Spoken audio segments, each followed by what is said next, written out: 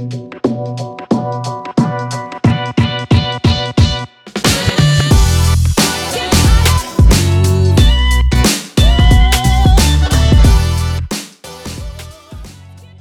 up, everybody? I'm Ken Crump. This is the Mainstream Evangelical Podcast. Today I'm going to give you kind of a short podcast, not a very long one.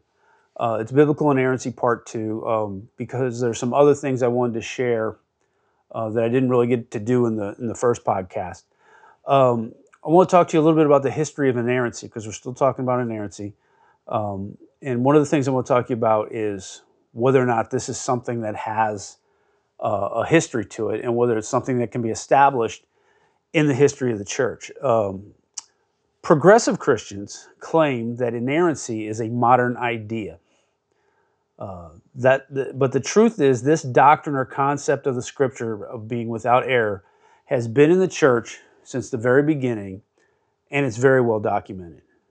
So let me give you a quote. This is a discussion I had recently on my Instagram account with one of these groups, one of the fairly new progressive groups, are the New Evangelicals. And let me give you a quote. This is a response they gave me in regard to what progressive Christianity is or isn't. And what I said about progressive Christianity is that it is basically a house of cards. It is false doctrine. It is a false system of theology that's really, it sounds good until you start to really get into it and start to document what they're saying and start to do some research. You'll find that people have developed to try to justify a lifestyle outside of what the Bible actually teaches. Now, they do get some things right, certainly. When it comes to compassion and love and things like that, they get that part right. But when it comes to righteousness or actually following the Scripture, they don't get that right. And the first thing, in order to come up with this false narrative, they have to first undermine the Scripture, because you can't really argue with what the Scripture says textually. If you actually read the words and understand, do some actual textual criticism of the Bible, you will find that it does not teach what progressive Christianity teaches. So what they have to do is undermine that and undermine its credibility. And one of the ways they do that is they try to undermine inerrancy. Now, this is a quote this is the response, and this is common. This is not just the New Evangelicals. This is a very common thing they say, about inerrancy. It says, modern inerrancy is a new, all caps, belief given to us by the rise of fundamentalism after the Enlightenment, unquote. And that's the New Evangelicals in response to something I said. So, as a Protestant, what we're talking about here is the Protestant canon. There are certainly other Christian canons, and even fundamentalists recognize this and leave the door open for other Christian faith groups. So even the most conservative theologians recognize that other Christian faith groups have different canons. And so what we're going to look at here, the testimony throughout the history of the church that backs up inerrancy. First of all, you have the Apostle Paul. And this is what the Apostle Paul said about Scripture. The Apostle Paul lived somewhere between 5 AD to about 64, 67 AD. We're not exactly sure the exact year of his death. 2 Timothy 3:16, he said, all Scripture is God-breathed and useful for teaching, rebuking, correcting, and training in righteousness. That's the New International Version. And God-breathed is the literal translation of the word theopneustos, which means it is literally the very breath or very words of God, like it's coming right out of his mouth. That's what that says there. Peter also testifies about the Scripture. Peter lived from approximately the year 1 to about 64 or 68. In 2 Peter 1:20 through 21, in the New International Version, he said this, above all, you must understand that no prophecy of Scripture came about by the prophet's own interpretation of things. For prophecy never had its origin in the human will, but prophets, though human, spoke from God as they were carried along by the Holy Spirit. So he's clearly stating that the Word of God, the Scriptures, comes straight from God, that the Holy Spirit is what inspired these people. These are not their own words. And you will find also another issue when it comes to this in progressive theology. There are some views that, these are just, the Bible is no different than, Ernest Hemingway or any other person that has this natural ability to communicate and write. And but that's not what the Bible says. That's not what the apostles said. They said they were moved along, they were carried along by the Holy Spirit. So that's the testimony of the apostles. Now let's look at what some of the other church fathers throughout the history have said about inerrancy. And inerrancy means that the scripture is without mistake, without error. And inerrancy applies to the original autographs, and that we also have a reliable, sufficient translation today of those original autographs that we also consider without error. And by without error, we don't mean that there weren't translational issues, like the misspelling of a word or punctuation, but absolutely nothing. There's never been any evidence that the translations of the scriptures have been translated in a way that is not consistent. So let's look at what the church father said. Clement of Rome, about 96 A.D. The holy scriptures, which are true, which were given through the Holy Spirit, you know that nothing unrighteous or counterfeit is written in them. Justin Martyr lived around 165 AD. Since I am entirely convinced that no scripture contradicts another, I shall admit rather that I do not understand what is recorded, and shall strive to persuade those who imagine that the scriptures are contradictory to be rather of the same opinion of myself. Clement of Alexandria lived from about 150 to 215. He writes, I could adduce 10,000 scriptures, of which not one tittle shall pass away, without being fulfilled. For the mouth of the Lord, the Holy Spirit, hath spoken these things. Athanasius of Alexandria, he lived from approximately 293 to 373. Divine scripture is sufficient above all things. Now it is the opinion of some that the scriptures do not agree together, or that God, who gave the commandment, is false. But there is no disagreement whatever, far from it, neither can the Father, who is truth, lie. John Chrysostom lived from 349 to 407 AD. For the scripture by no means speaks falsely. He desires hence to establish by many proofs the unerring truth of scripture, what Isaiah foretold, not out otherwise but as he said. Gregory of Nazianzus, 329 to 390 AD. We, however, who extend the accuracy of the Spirit to the merest stroke and tittle, will never admit to the impious assertion that even the smallest matters were dealt with haphazard by those who have recorded them, and have thus been borne in mind down to the present day. Basil the Great, 330 to 379. All scripture is inspired and profitable, and there is nothing in it unclean. Gregory of Nyssa, 331 to 395 AD. Thus it is by the power of the Spirit that the holy men who are under divine influence are inspired. And every scripture is for this reason said to be given by inspiration of God, because it is the teaching of the divine. The scripture does not lie. Hilary of Poitiers, 300 to 368 AD. The scripture is accurate and consistent. Jerome, 347 through 420. I am not, I repeat, so ignorant as to suppose that any of the Lord's words is either in need of correction or is not divinely inspired. Augustine, 354 to 430 AD.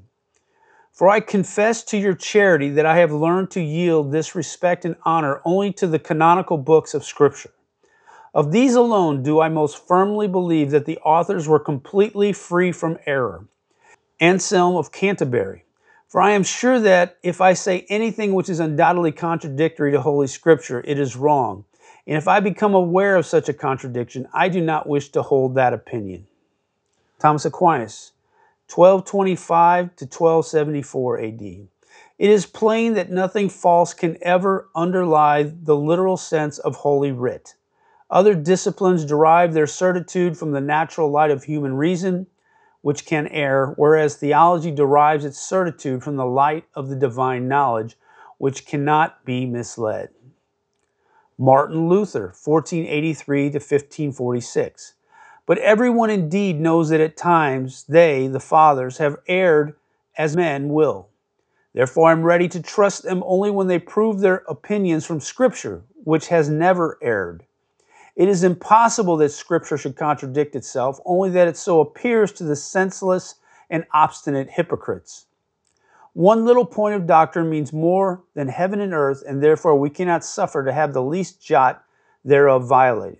For it is established by God's word that God does not lie, nor does his word lie. John Calvin, 1509 through 1564. The authors of Scripture put forward nothing of their own, and dared not announce anything of their own, and obediently followed the Spirit as their guide, who ruled in their mouth as in his own sanctuary. Heinrich Bullinger, 1504 through 1575. All the words of God are true, steadfast, and undoubted. For heaven and earth shall pass away, but the eternal word of God shall never perish, nor shall one jot or tittle fall from it. The French Confession of Faith, 1559. And inasmuch as it, the Bible, is the rule of all truth, containing all that is necessary for the service of God and for our salvation, it is not lawful for men nor even angels to add to it or take away from it or to change it. The Belgic Confession of Faith, 1561.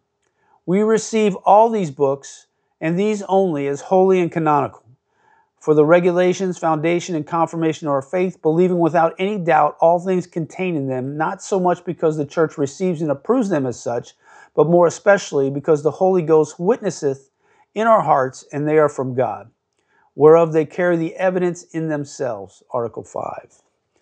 John Edwards, 1703 through 1758. Hence we may learn that all Scripture says to us is certainly true. Consider how much it is worth while to go often to your Bible to hear the great God himself speak to you. There you may hear Christ speak. How much better we think that this is the word of men. Here is all true, nothing false. And finally, Charles Haddon Spurgeon, 1834 through 1892. I believe that there is no mistake whatever in the original Holy Scriptures from beginning to end.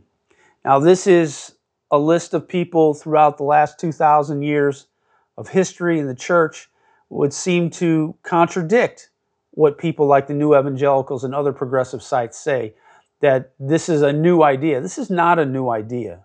This is what Christians have believed, the majority of Christians have believed throughout the history of the church. This is what's true. This is the history that demonstrates that inerrancy has always been taught within the church, but only recently specifically written down, and the doctrine has been more specifically and concisely written down into a statement that is not something that people have to accept, but there are statements out there regarding inerrancy. And I think this just goes to demonstrate, this is such a good example of how false and fake progressive Christianity is. And when you really it sounds good on the surface, but when you really get into it, you're going to find that it's just a house of cards waiting to fall.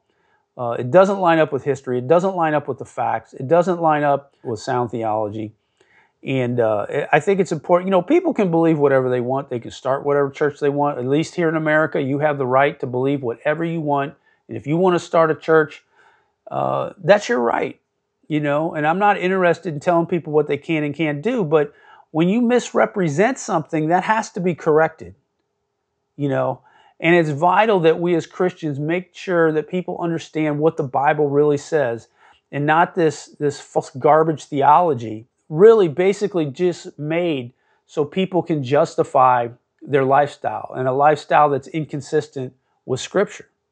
This is what I call bumper sticker Christianity. Just because you slap a bumper sticker on yourself that says I'm a Christian doesn't make you a Christian. You still have to line up your thoughts, your words, your actions have to line up with Scripture. Now, progressives are really good at pointing out some of the hypocrisy, which they're correct in a lot of it. They point out people on the right, some of the hypocrisy, the extremism that's there. They're good at pointing that out, and most of the time they're right about that.